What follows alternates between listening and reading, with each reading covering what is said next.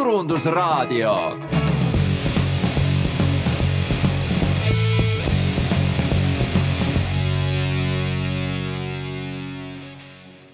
Tere tulemast, kallid raadiokuulajad, meie Turundusraadio 250. saatesse, mis on täna pühendatud vastavalt meie uuendatud formaadile tervena EV100-le ja selle ühele Turundusideele.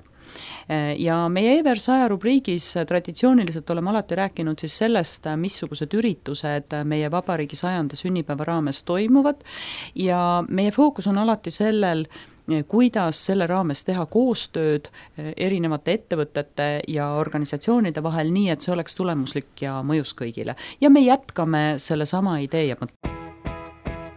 EV100 Turundusidee.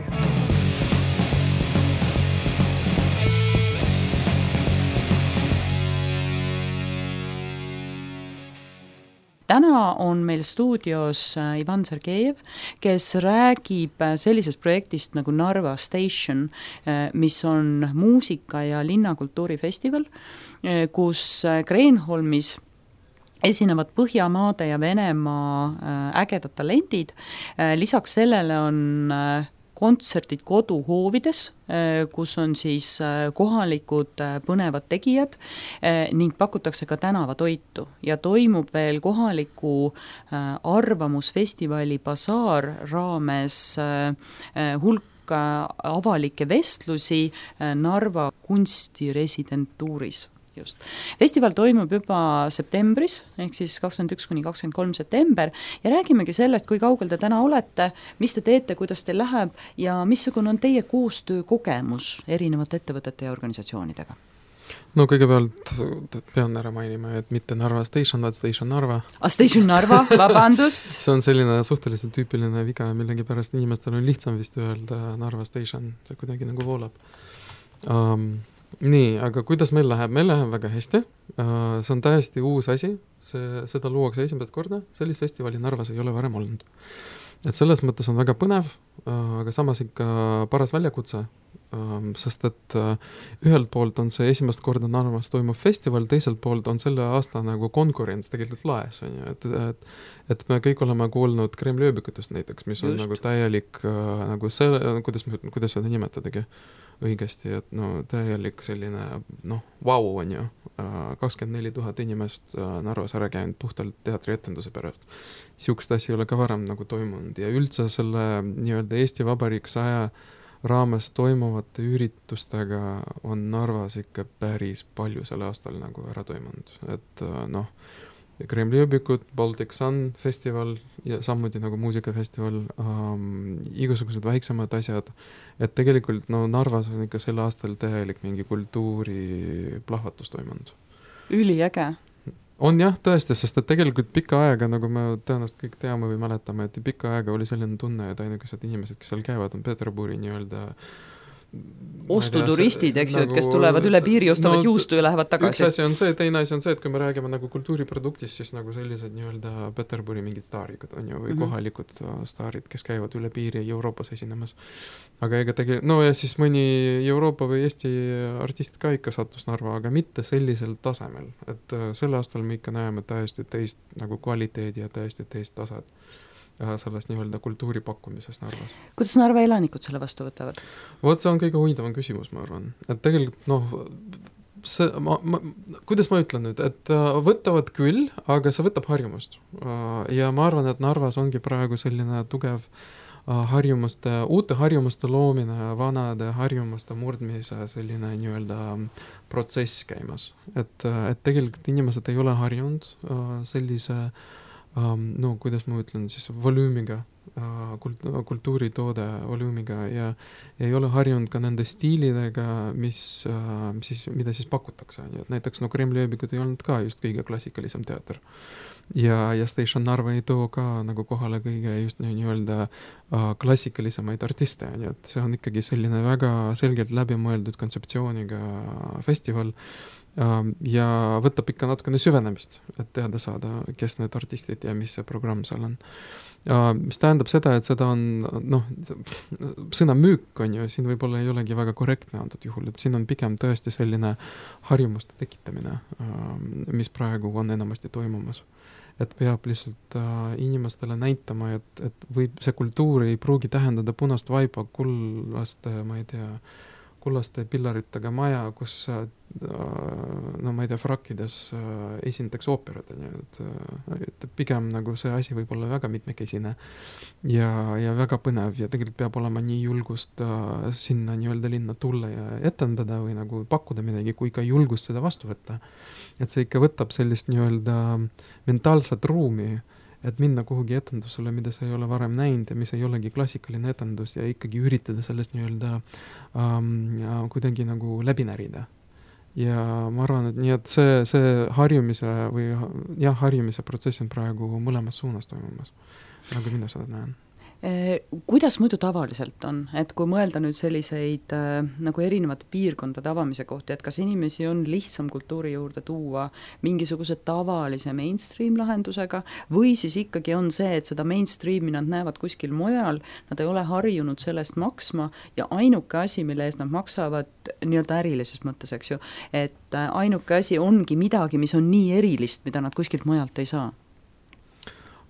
Narva kohta nagu või Narvast räägime isegi võib-olla mingisuguse nagu laiema suunaga, ma ei tea, ma arvan, et mõlemad suunad tegelikult, kui neid teha kvaliteetselt töötavad, et siin on pigem kvaliteedi küsimus, et kui sa pakud nagu väga selge kontseptsiooniga või väga selge nii-öelda väärtuspakkumisega nagu produkti on ja siis tegelikult seda ostetakse mingi hetk, et nagu võib-olla esimene aasta võib-olla läheb raskelt, aga siis nagu avastatakse seda väärtust ja siis nagu seda siis ostetakse.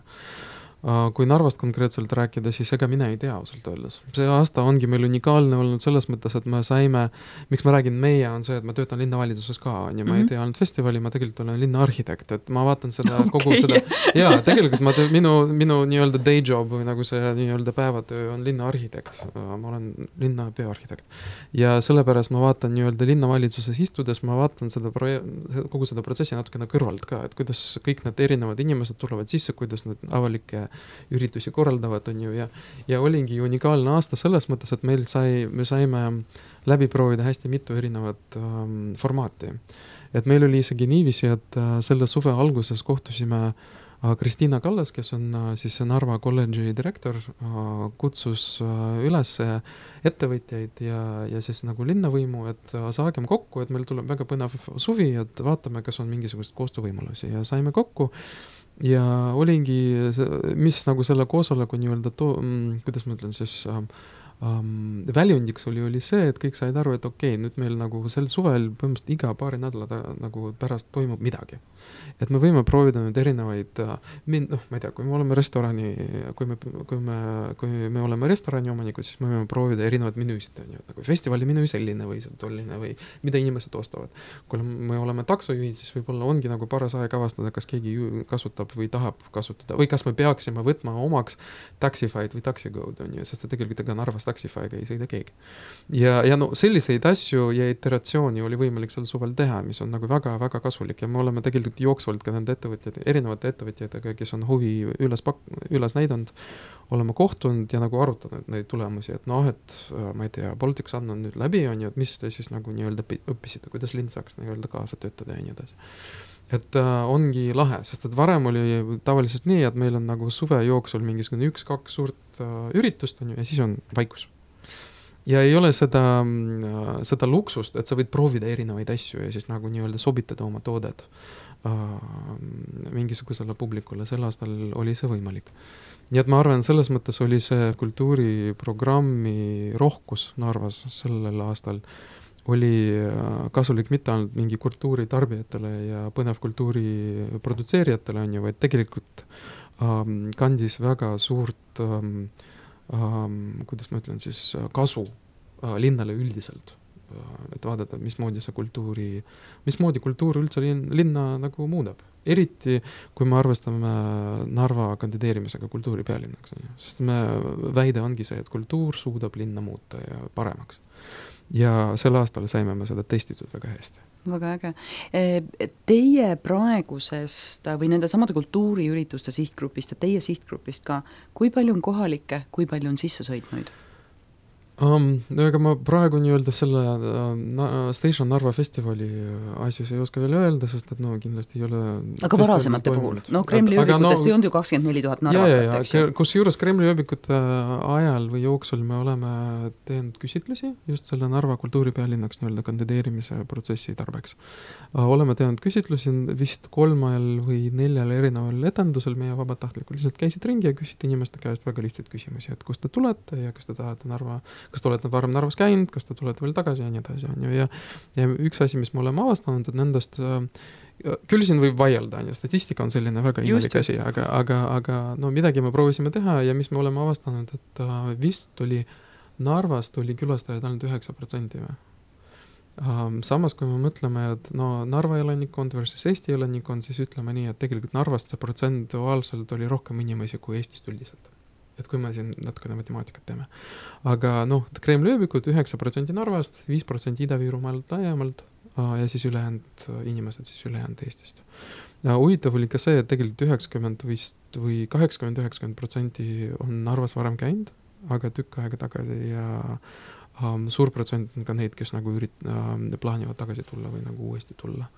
Sest et eks no Kremli ööbikud oli selline üritus, kus sa saidki tulla kella 7 kohale ja siis kella 11 paiku nagu tagasi koju sõita. Nüüd selles mõttes on see festivali teema ka põnev, et mis inimesed avastavad, kui neil on rohkem kui 4 tundi Narvas. Kui neil ongi nagu päeva jooksul on vaja nagu avastada linna natukene ja kas nad leiavad endale midagi põnevat ja head. Kindlasti leiavad ka, aga mis need asjad on, nii et see on meil ees. Kui lihtne teil oli avada koduhoove selleks, et teha kontserte? Kas inimesed üldse julgevad kaasa tulla või on ikkagi see, et see on minu kodu, palun ära tule minu hoovi? No tegelikult koduhoovidega ongi see praegu, et meil ei ole see veel finaliseeritud, kui me mõtleme näiteks Kalamaja peale, on siin Tallinnas, siis koduhoov või sellised hoovikohvikud on nagu selline suht normaalne nähtus praeguseks ajaks. Ma arvan, et Kalamaja päevade jooksul on ju ja nii. Ja osaliselt ka sellepärast, et need hoovid on hoomatavad. Nad on tegelikult väikeste hoonete hoovid, kus on piirdeaed ümberringi ja ongi selline väga mõnus njunju nagu olemine.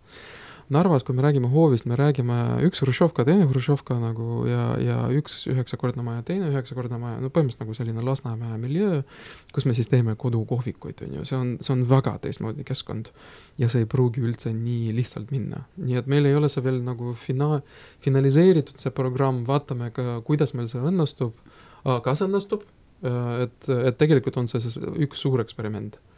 Et jällegi selliseid asju ei ole varem nagu Narvas tehtud.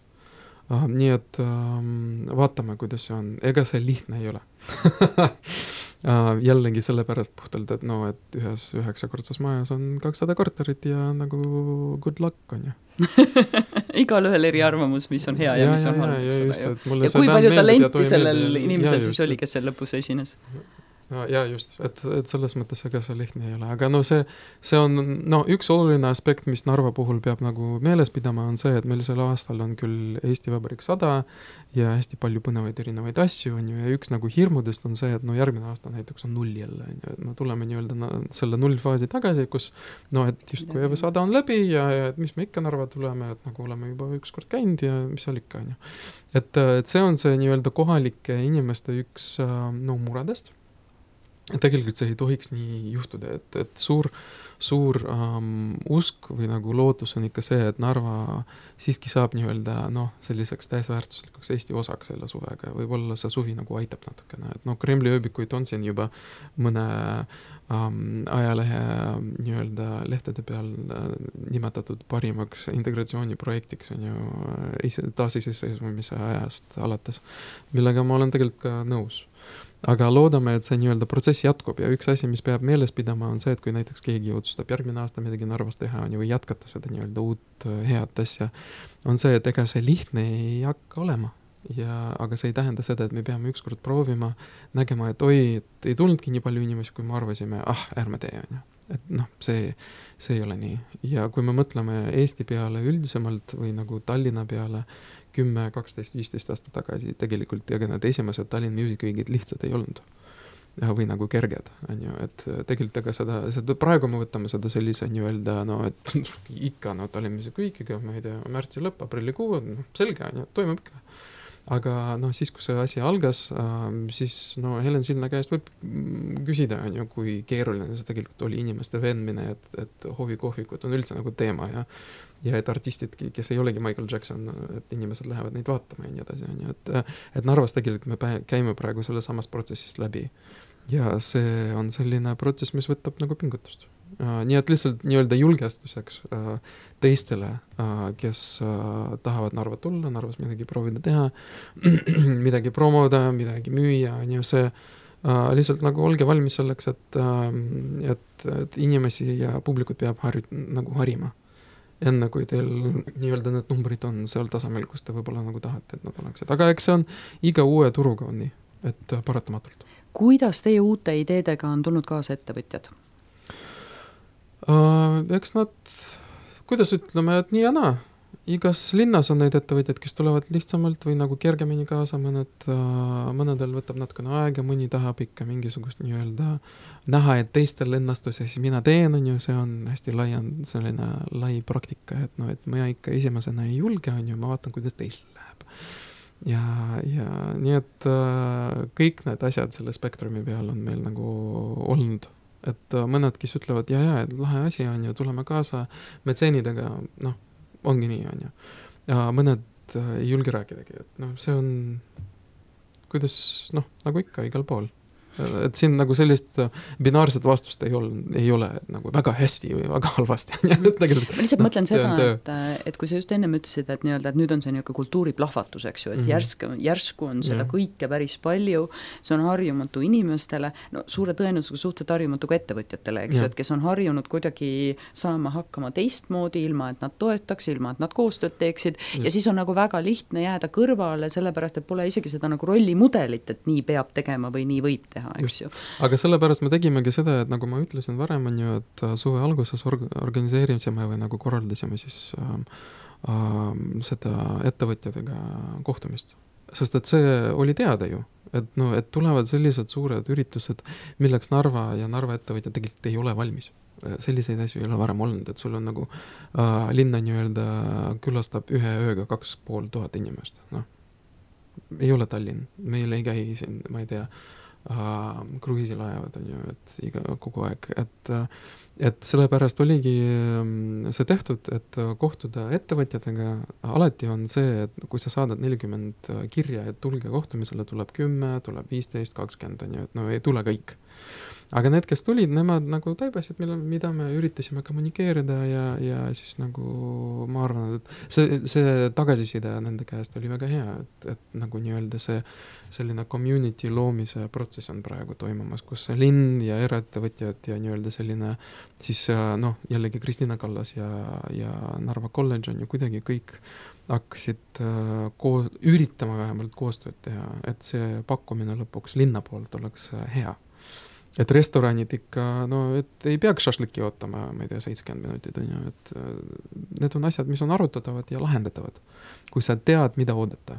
Ja sellepärast oligi oluline korraldada ettevõtjatega kohtumisi enne nagu Kremli-ööbikut näiteks. Et nad varustaksid rohkem, ma ei tea, kanana.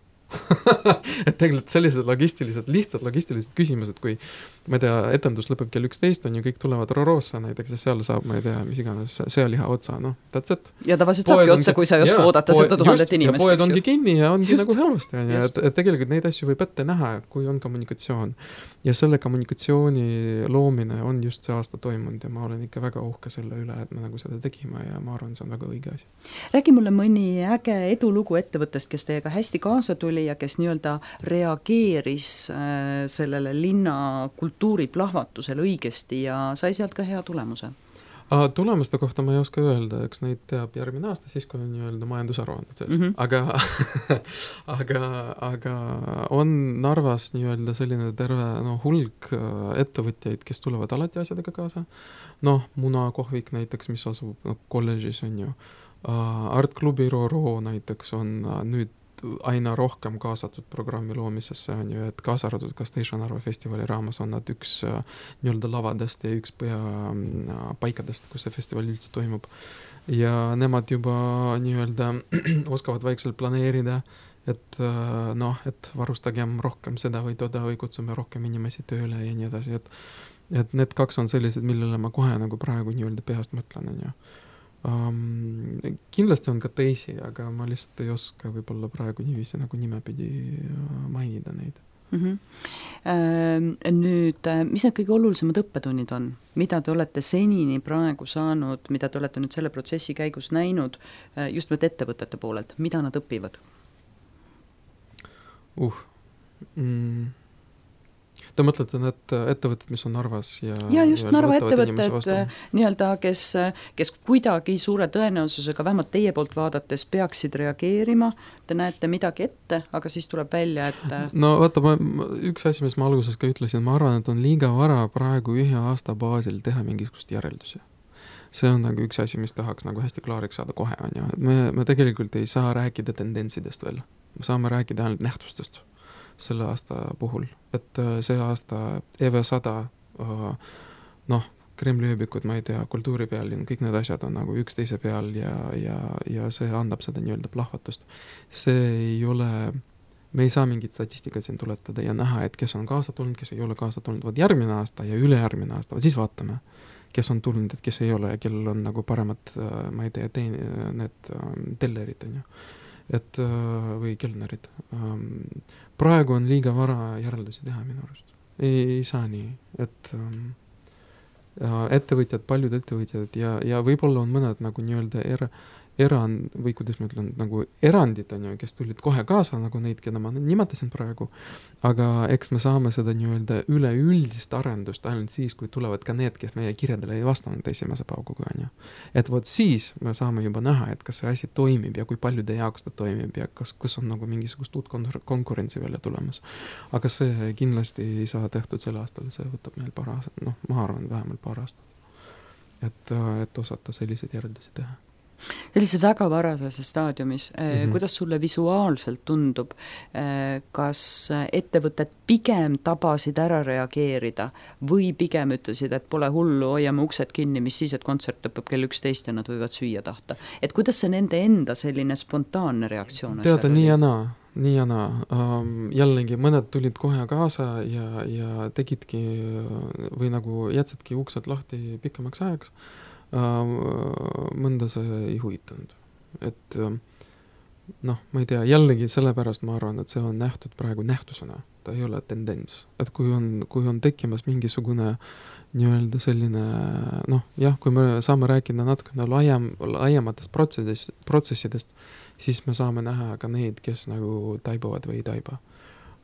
Eks see on ettevõtete jaoks tegelikult keeruline see planeerimine ja Narvas on näiteks kaadritega nagu suhteliselt raske, et saada inimesi, kes räägiksid 3 keeles ja nii on ju, et kui neid kaadreid tekitatakse, siis nad pigem lähevad Tallinnasse tööle, et see on tõenäoliselt terves Eestis selline problemaatika olemas. Aga jah, ma ei tea, hästi, see on väga huvitav nagu eksperimentaalaasta tulnud. Ja minu põhimure ja nagu ma ütlesin, ka teiste nagu selline mure on see, et see ei lõpeks siin praegu. Et ta peab jätkama kuidagi moodi. Võib-olla järgmine aasta ei tule Kremli ööbikuid, on ju, ei tule 24 000 inimest mingi 10 päevaga Narva. Aga peab tulema midagi nagu, mõned need protsessid peavad jätkuma selleks, et me saaksime seda linna nagu edasi arendada. Aga Vaba lava tuleb ju? Vaba lava tuleb ja et nad teevad uksi lahti vist detsembrikuus, nagu ma saan aru. Või kuskil see on novembri lõpus, detsembrikuus. Et selles mõttes kindlasti Vaba lava ja eks Sisekaitseakadeemia kolledž on ju ka praegu projekteerimise staadiumis ja et uusi asju tuleb kogu aeg. Ja ma ei hakka isegi praegu nii-öelda oma selle peaarhitekti mütsi pähe panema, et rääkima kõikidest nendest projektidest, mis meil praegu kõik siin käsil on. Neid on palju, tõesti. Aga siiski, et Vaba lava, jah, ma arvan, et äkki neil õnnestub tekitada, aga nendel on tegelikult samad väljakutsed ju ees, et kuidas kaasata kohaliku publikud, kuidas tuua inimesi Narva, kuidas kõik need asju teha, mida sel aastal on mõned proovinud, on ju, aga nüüd Vaba lava hakkab sellega metoodiliselt tegelema. Et ma ei tea, põnev hakkab, ma ei tea, ja mul hakkab põnev neid jälgima hakata.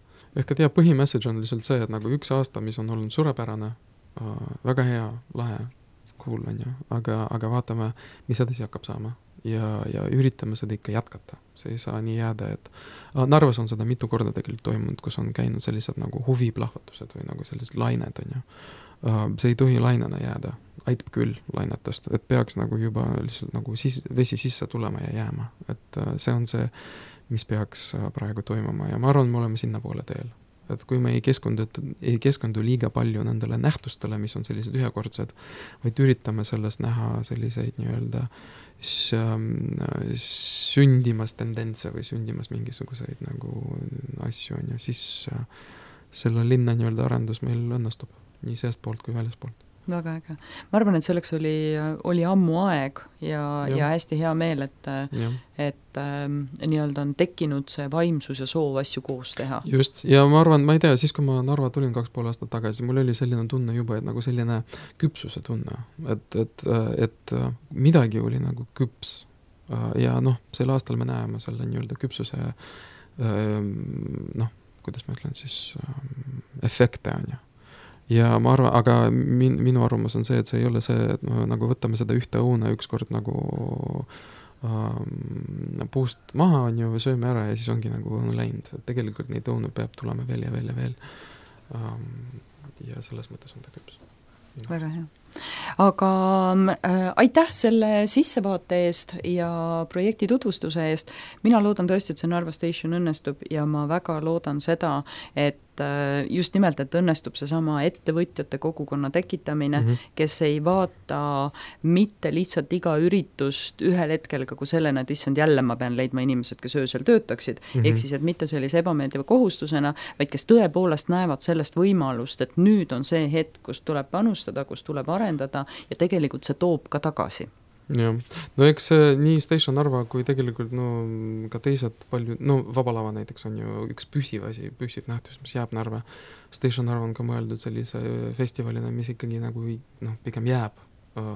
Et ma arvan, et kui selliseid asju, mis tulevad ja jäävad või sünnivad seest ja jäävad, on rohkem ja rohkem, võt siis hakkab see nii-öelda erasektori järgi tulema, et et midagi on muutumas, et siin on tõesti inimesed käivad kogu aeg, et nagu teeme midagi nagu uut ja põnevat ja avame veel ühe kohviku.